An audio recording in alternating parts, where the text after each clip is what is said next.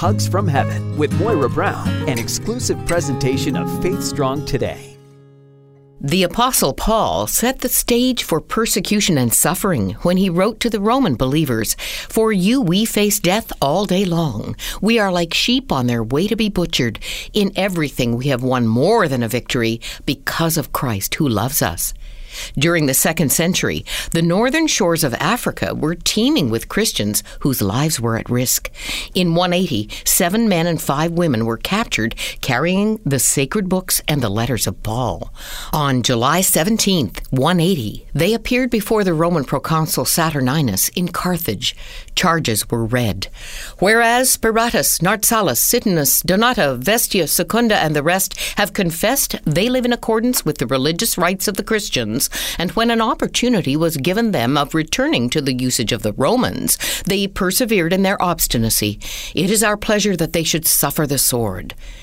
"Thanks be to God," Spiratus shouted. Narsalus said, "Today we are martyrs in heaven. Thanks be to God." The proconsul was bewildered by their reaction and their claim that Christianity was the only true religion. "We too have a religion, and ours is a simple one," he said. "We swear by the fortune of the emperor. You should do the same."